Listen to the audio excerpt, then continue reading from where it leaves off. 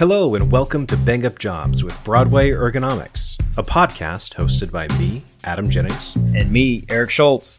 We're physical therapists and professional ergonomists. In each episode, we interview experts, assess the real value of ergonomic tools and products, and hopefully provide a little know-how along the way. In today's episode, implementing a workplace stretching program. Well, hey, Eric, how's it going? Hey, it's going well. How about yourself, Adam? I can't complain. We're finally getting into what looks like the tail end of COVID, so I'm pretty happy that we're moving a little bit more smoothly into summer. Yeah, don't speak too soon on that. You never know what will happen. But after we took a nice a little hiatus from some of our recording, tried to schedule, and our schedules just never seem to line up, Yeah, but that's okay. It happens. It does. Have some exciting stuff in the works, though. Hopefully we get back to some monthly recording for our listeners. We have a couple product reviews coming up, along with a guest interview in the coming episodes, so I'm real excited about that. And a few notes that might help us in some of our coming episodes. We really kind of want to open it up for anyone that is listening for just kind of a special mailbag episode or a mailbag segment. So email us at bangupjobs@broadwayergo.com. Ask anything you like. It can be on the topic of ergonomics, industrial safety, physical therapy, or even some personal questions about Adam and myself if you're so inclined to learn more about us. So please ask, and we'll include that in an upcoming episode. And with that, Adam, what else have you been up to? What's new? Yeah, I've been working on a little project with you, Eric, that you know about that might be coming down the pipeline in the coming months for some of our clients. Beyond the work side, though, man, we just went to Florida, actually, now that, vaccinations are a little bit more widespread, and now that, Lauren and I are fully vaccinated. We went down with the family to stay on the beach down in Destin and had a fantastic time. Got to go on a little dolphin cruise, spent every night looking out on the beach at the water. It was pretty much the best vacation we've been on, so... And it really makes you miss sweet home Missouri, doesn't it? Traffic's a lot better here. Yeah. And plus, Destin's only about a 2-hour flight, so it's really easy. Oh, so you guys flew down? Oh, yeah, for sure. Yeah, that's awesome, yeah. And we actually felt very safe. We flew Southwest, and even though they don't have space in the middle aisles right now, we flew with our family unit, with our little group. We were able to just occupy the rows and felt pretty good about it, so... Yeah, that's awesome. I just flew Southwest a couple times. One to Nashville for a client visit. We did an on-day ergonomic software blitz. And then just last week, I was down in Dallas, closer to Mesquite, Texas, where we did a full high-performance team training. We got them up and running on running assessments, looking at solutions, kind of going into a direct cause analysis. And I flew Southwest on those too, and it worked out great. It was very comfortable, very safe. Awesome. Obviously, I had my mask on and was vaccinated, but it was nice to get out and do some more traveling and consulting like I'm used to in the past. Last year was quite a burden on a lot of those opportunities for on-site services, but it was nice to get back and do some of that. Yeah, I bet. Yeah, it's been interesting managing everything this year. We've been, adjusting to changing guidelines from the CDC and trying to keep in line with all of the state and city and county regulations as they tend to wax and wane over these months and this year. But it's looking up, and it seems like we're going to be, like you said, knock on wood, but it seems like we're going to be hopefully into a more or less normal state before too much longer here. Yeah, absolutely. And I'd made my head coaching debut as a softball coach. Oh, recently. Shoot, that's right. How'd that go? It went. I didn't bean any kids, which is good because it is coach pitch, and there's a lot of pressure when you're potentially going to strike out your own players. And we had a couple coaches that, they lost a little bit of their proprioception during the pitching, and it gets in their mind, and all of a sudden you start clunking girls in the chest. But there's a reason they wear helmets with face masks and gear. But it's going well. Sophie's enjoying it, and she's taken to it pretty well. So getting back into organized sports for the kids is very important for their social growth, and we enjoy it too as parents, seeing them get out there and kind of challenge themselves, get out of their normal comfort boundaries, and really try to flourish as a kid. Yeah, well, I bet your background in PT helps you to provide some pointers about good motion. And actually, speaking of which, you're working on some motion analysis stuff with Broadway Ergo, aren't you? Well, so it's not Broadway, or it's not Broadway's motion analysis. We're actually teaming up and kind of working with a software company called Kinetica Labs. Shout out to the Kinetica Labs folks listening. We've been using their software more and more, and we're really engaging it and using some ergonomic assessments, cycle counting, and so forth. And it's also a really cool tool to show to our clients when we do an ergonomic assessment of the postures. What this motion analysis gives us is a red, yellow, green based on the deviation from kind of normal. And so when clients and engineers can see that firsthand, it really is kind of an eye-opening push for, hey, we need to come up with a solution. We need a different table or a different work height. So it's been really cool. Well, that's a pretty good transition into today's topic. We were going to talk a little bit to you all about workplace stretching. We want to stress that workplace stretching programs or stretch and flex programs, they've been part of the industry in offices for years and years and years. The thought is to make sure that employees are physically ready to work, that they're able to do so without entering the workplace and increasing their risk for injury. However, the claim that it will reduce the risk of injury is a tricky topic. So we're going to dive a little bit deeper into that specifically as we go along. And so the foundation of an effective stretching program really is to kind of promote a healthy and ready workforce for different jobs, tasks, physical demands that are needed to be performed. So here's some facts about benefits of stretching in general. Stretching reduces fatigue. There's an increase in blood supply to the area being stretched, and that helps to replenish the needed nutrients, the oxygen to the muscles and tissues. It increases your flexibility by improving your range of motion for specific joints and muscles, and it also increases your posture and helps you to get to the point where you're able to stand a little bit straighter, stand in a more neutral position without overly fatiguing any muscle group. And it can also help reduce stress, which, hey, when we're all working from home or working remotely or back in the office, stress is going to really kind of come back into your picture right now. Definitely. Now, there are a few different kinds of stretching. Eric, can you elaborate on those for us? Yeah, absolutely. Typically, when we're looking at stretching options, there's a dynamic stretch and a static stretch. And there is a difference, and it's important to know the two. So dynamic stretching is really kind of a controlled series of movements, typically through a series of range of motions. And the intended purpose is to kind of prepare the muscle or the other soft tissue for whatever upcoming activity is about to be done. This is done, again, like I said, with increasing movement, getting blood flow to the muscles, kind of increasing the temperature. Think of it as getting the athlete ready for work, or the way we perceive it is getting the industrial athlete ready for their job. So some real basic, easy examples of these are high knee marching in place. Torso twists kind of back and forth, or the shoulder circles where you rotate them forward 5 or 10 times and then rotate them back. These are not static, which Adam's going to cover here in a minute, where they're being held for a certain period of time, but they're more designed to be moved in place and engage blood flow and really prepare the body for a certain task or activity. In contrast, static stretching involves moving the joint and muscle to the end range of its available motion and then holding it. So think of the classic hamstring stretch, the one where you're sitting in gym class, you've got your leg propped out in front of you, and your coach is standing in front of you telling you to go reach your toes, reach your toes, reach your toes, and you bend forward until you feel that stretch. Here, you would typically hold it for at least 15 to 30 seconds in order to attain a more structural improvement in the length of that specific tissue. And I love how you said in gym class, because I still cannot touch the board when my PE instructor would tell me to bend forward. I can never touch it. Never can. Never trauma. Never will. I have one here in the clinic, and I can test myself on it right now and send you a picture. It's pretty poor.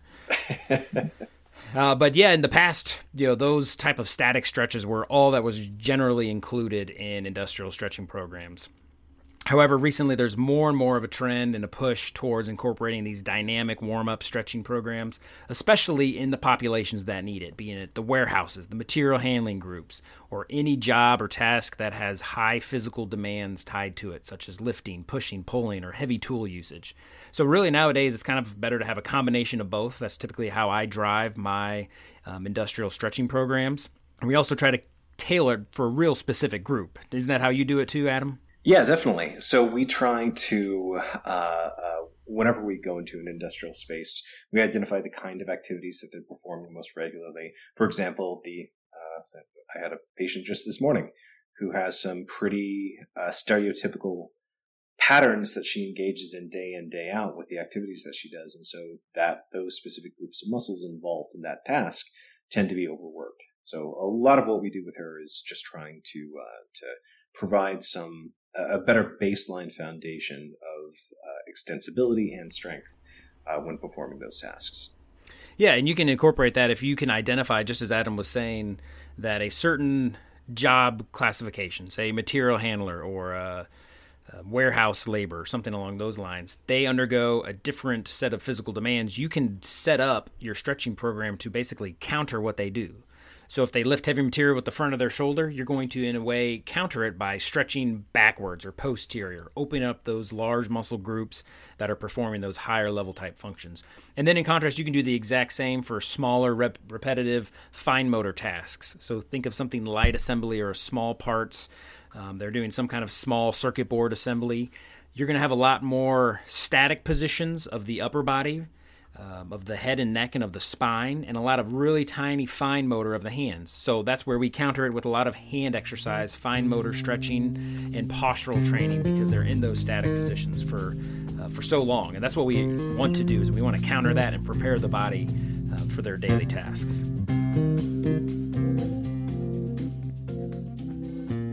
Really what you're trying to do is get them ready for their shift, right? You're trying to make sure that at the very beginning of the day, or beginning of the night, depending on what shift you're talking about, the workforce is prepared to engage in all of the various tasks, especially those high force, those repetitive motion, those awkward posture tasks that are going to be taxing those muscle groups. In addition to making sure that your warm-up stretching program is appropriate for the group who's going to be engaging in it, it's just as important to make sure that they're performing those stretches with good posture. We're making sure that they're counting out loud and they're getting every single second that they need to in order to hit that true tissue extensibility. And stretching with a group, that's another important thing, making sure that there's, insofar as it's possible, at least a little bit of community engagement in that. We note that employees who perform these stretching tasks tend to be much better adherent to them when they're performing them all together as a unit. One final point, making sure that you are providing education to whether it be the team at large, if you are leading them in this, or to whoever the team lead will be, who will be leading the rest of the workforce in these stretches, making sure that you're communicating that overstretching is a potential risk and it's something that we need to avoid. So we respect any discomfort, any pain the individual might be feeling. We don't want to push past the pain threshold. We want to hit the point at which we feel stretch. And I like to say moving about 10 to 15 degrees past that initial stretch point is about as far as you want to go. We don't want to have all of these attempts at preventative maintenance stretches result in, a worse outcome than we would have had regardless. Yeah, absolutely. You definitely have to respect the pain. And that also brings us to another really good point, which I wasn't necessarily expecting we would go into, is everyone is different too. So if you give stretch A to your entire workforce, there's going to be a handful of people that have difficulty with it. Maybe they have a personal history of knee issues and they can no longer do a quad stretch. So having some kind of adaptation is key, in allowing some kind of flexibility, no pun intended, with the program is helpful. And that's also where, another opportunity to have a healthcare professional come on site and teach your employees how to stretch appropriately, stretch with them so that they understand the basics of the stretching and what they're supposed to be feeling, are all real beneficial to your workforce. Now, Eric, real quick, you mentioned earlier that we would discuss in a little bit more detail the notion that workplace stretching programs can reduce the risk of injury. Actually, no, I said that. You did. I said yes, that, but I know we plan to talk about that a little bit. So I think you brought a little bit of research to the table. You brought your receipts. Can you dive into that? Yeah, of course. So this is a pretty highly debated topic amongst industrial professionals, and there has been some research. I'm not going to bore you with a ton. You can get on PubMed, Google Scholarly, and read all kinds of reviews, meta-analysis, and clinical trials on it. But I just pulled through a couple quick and easy ones. So some research comparing pre-exercise stretching and injury risk. So I'm not even considering work. I'm more just considering, before we go out and do something exertional, is there a benefit to pre-work stretching? and what does it do to the injury risk.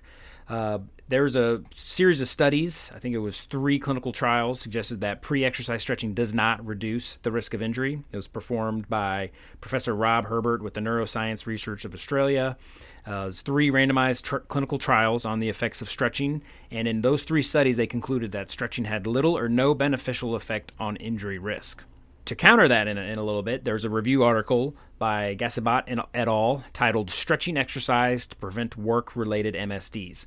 And they concluded that even though the majority of the literature that they reviewed might not fully explain that stretching at work prevents any work-related musculoskeletal disorders, there are some studies that have shown performing different stretching exercises at work can contribute to reducing discomforts and pains, along with increased range of motion. That kind of sounds some of those facts that we knew about stretching. But some clinical trials in construction workers that participated in a stretching exercise program reported significant positive effects, including a reduction in pains and disability and some increases in their muscle flexibility and endurance. So kind of between those 2 conclusions, we kind of find ourselves struggling. Well, does it do any good? It sounds like it does some good. How much good? We really don't know. So we kind of tend to struggle to think about it in that manner.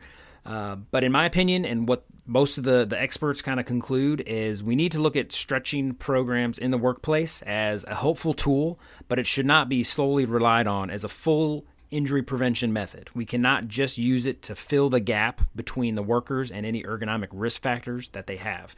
Do you agree with that, Adam? Yeah, well, I'm actually, while you were blabbering on there, Well, thanks. Now I know how you feel about what I do. No, I'm just kidding. So while you were reviewing that, I actually looked up the Herbert article in PubMed, and it's kind of interesting. They performed a meta-analysis, or not a meta-analysis, but a review of 12 or 13 individual studies to incorporate into a larger analysis. Most of them were on the small side, which is worthy of note. They range between 10 and 30 participants. One had the vast majority of participants there, and I would have to dive into that study itself in order to look at the research methods and how they collected their sample. But that had over 2,000. What I will note here is that only 2 of those studies, and not the one that had the large number of participants, tightly controlled settings. So they were performed primarily out in the field. Take that one with a grain of salt, I think. Then this, of course, is the one saying that stretching might not have a large beneficial effect. But I've also heard that. I've certainly read my fair share of research back in my grad school days about the dubious beneficial effects of stretching prior to exercise. I haven't seen anything about work specifically, but I know that at least from an emotional standpoint, people seem to engage a little bit more, a little bit better in their workday when they have that as part of their regular routine. Yeah, and I totally agree with that. There are hundreds of articles that we can pull out. The reason I chose some of these were because they kind of show a little bit of conflicting. One doesn't help, or one shows that there is some. You can paint it however you want to, just about with the research.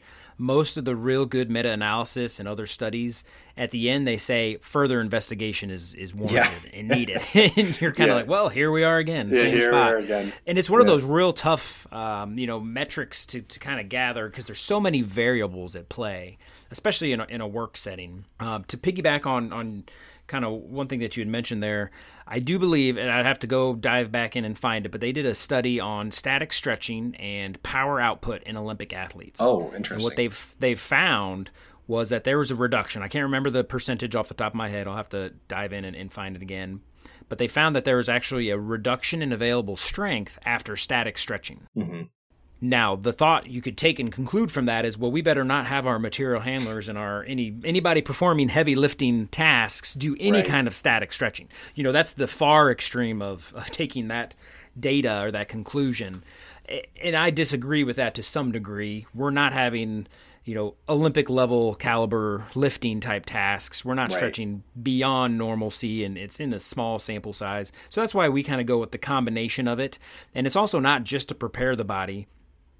We also try to incorporate and teach our employees how to use them as micro breaks, where they might stop, stretch, give a postural relief, or even towards the end of the day to kind of help get that circulation, get that oxygen in, and kind of get some of the lactic acid and soreness that they might have kind of built up over the day. So there's a lot of benefits, a lot of different ways you can use it. In fact, most stretching programs that I do training on and I implement either through PowerPoint or video type on-site, methods, we usually give 2 or 3 different options for each group. There's a full one, then a micro, and then there's usually just a dynamic, so that the employees and the operators, the people that are actually performing those tasks, they can really kind of modify what they need, from a stretching outlook to what's going to be beneficial for them. Yeah, and I would also say this is getting a little further afield than our usual target audience is probably interested in hearing.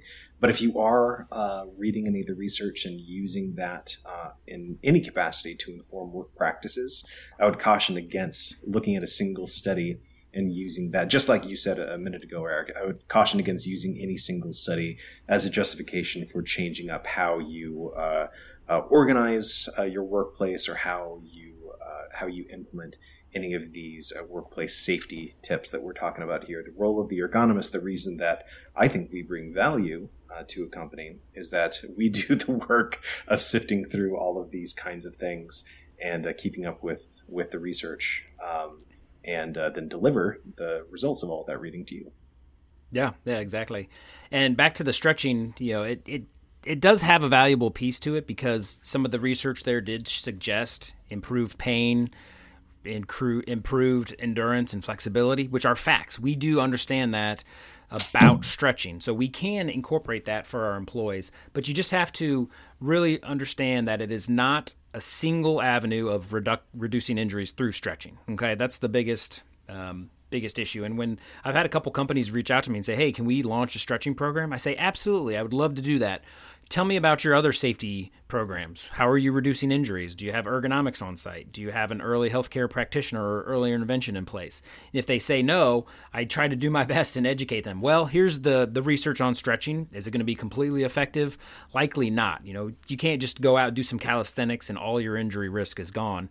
But it has to be part of kind of a sound ergonomics program in place that really helps to push the solutions between the mismatch of the operator and the task. So you need to have that early intervention or that early medical management in place along with sound, effective ergonomics. Okay. I have a new segment idea for you. Are you ready? Okay. I'm ready. Okay. I'm going to... You're going to surprise me with this one, aren't you? Yep. So that's the segment. I'm going to surprise you with an ergonomic topic. I need a name for the segment yet. It'll come to me later. I'm going to surprise you with some kind of ergonomics topic or something that's relevant to either the industrial or the office setting, and then you're going to reach into that deep pool of ergonomics knowledge you've gotten there on top of those burly shoulders. The pool might be a little shallow these days, but I'll do my best. Okay. So we're going to give you a hypothetical. All right, you've got an employee. You are walking in between, let's say, your car and back to the manufacturing section. And in order to get there, you had to walk through the office. An office worker is flagging you down and saying, "Hey, I've got this pain in my wrists, and my doctor told me it's because I used this stress ball." What do you do? What do you say? Do stress balls cause carpal tunnel syndrome? Do they help to alleviate stress and carpal tunnel syndrome? Would you tell people not to use stress balls, or are they more benign? Gosh, well, that's a tough one. Whenever you're dealing with somebody who has consulted their doctor or their physician, and their physician tells them something, they're kind of jaded at the start almost. They feel that, okay, this has to be true. To answer your question, I would probably do my best to lightly tread around that topic of, well, here is, your suggestion was the stress ball is causing carpal tunnel. Was that the? Oh, no, it's not my suggestion. I'm saying that the doctor has suggested that. No, that was your hypothetical situation. Yep.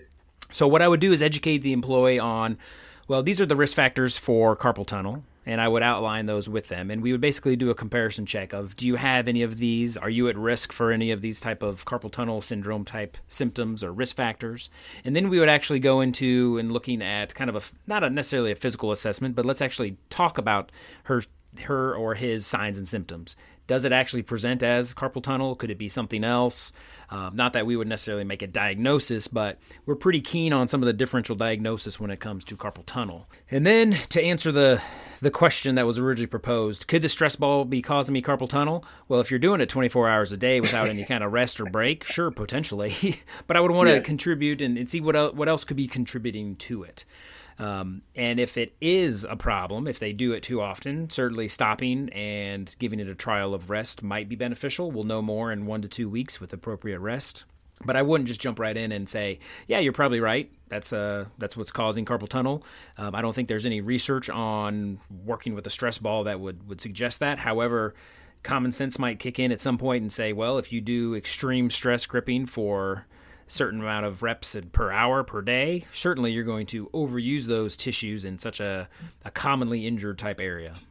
Okay, I've got a name for the segment. What's your name? I'm going to call it Tripping Hazard. I'm going to try to trip you up with ergonomics. Tripping Hazard. Oh, that was tough. I've been thinking of it the whole time. I didn't listen to a thing you said. That's fine. But I'm sure it was a great answer. I don't think I listened to what I said either. I just kind of blacked out. You really threw me for a trip there. That was fun. Yeah, perfect. All right, so do you want to land the plane? I do. Do you have anything else you want to talk about with stretching? For stretching, no, the best thing to do is consult with a healthcare practitioner. You know the commercial, I think it's a Geico commercial, and the guy's getting a tattoo, and he's like, stay in your lane, bro. Have you ever heard that? Yeah. Try to do that. Don't just, if you're a safety professional and you have no experience with a stretching program, or you're an engineer and you don't understand anatomy and some of the aspects that a physical therapist or an occupational therapist, athletic trainer, physician would, consult with someone nearby. Holler out, reach out to us. We'd be happy to help you. In fact, we do develop custom stretching programs. So if any listener here would like a demonstration or kind of a flyer on some of that, we'd be happy to give you kind of a draft. You can take a look at it. We can do custom ones on PowerPoint, do custom ones on video programs, put different music to it, different audio. So, consult out with an expert. Stay in your lane when it comes to your specialty, really. And Adam, it has been a while. But I got one for you. Oh, shoot. I have one for you. Or you go first and we'll see which is better. All right. What do mermaids wash their fins with? Wash their fins with? Oh, what? What is it? Tide. Okay, that's pretty good. Yeah, I thought so. All right, here, try mine. I think mine's better. Why do melons have weddings? Why? Because the cantaloupe. Oh, gosh. That's such a produce joke. Well, thanks a lot for listening. We will get back to you in 1 month when we are going to talk about what, Eric? We're going to have a guest interview, a product review, and hopefully some mailbag questions to answer. So please reach out to us, inquire about some, and we'll be happy to answer them for you. Yeah, and what's that address, Eric? bangupjobs@broadwayergo.com. Awesome. Well, thanks a lot, gang, and we will talk to you next month. Thank you. Stay safe. You can head to BroadwayErgonomics.com to check out more information about our business and our tips for working safely from home or at the office. I want to thank Blue Dot Sessions for the use of our theme music, Highway 430. If you have questions about ergonomics or anything else that you'd like us to answer on the air, shoot us a line at bangupjobs@BroadwayErgo.com or tweet @BroadwayErgo.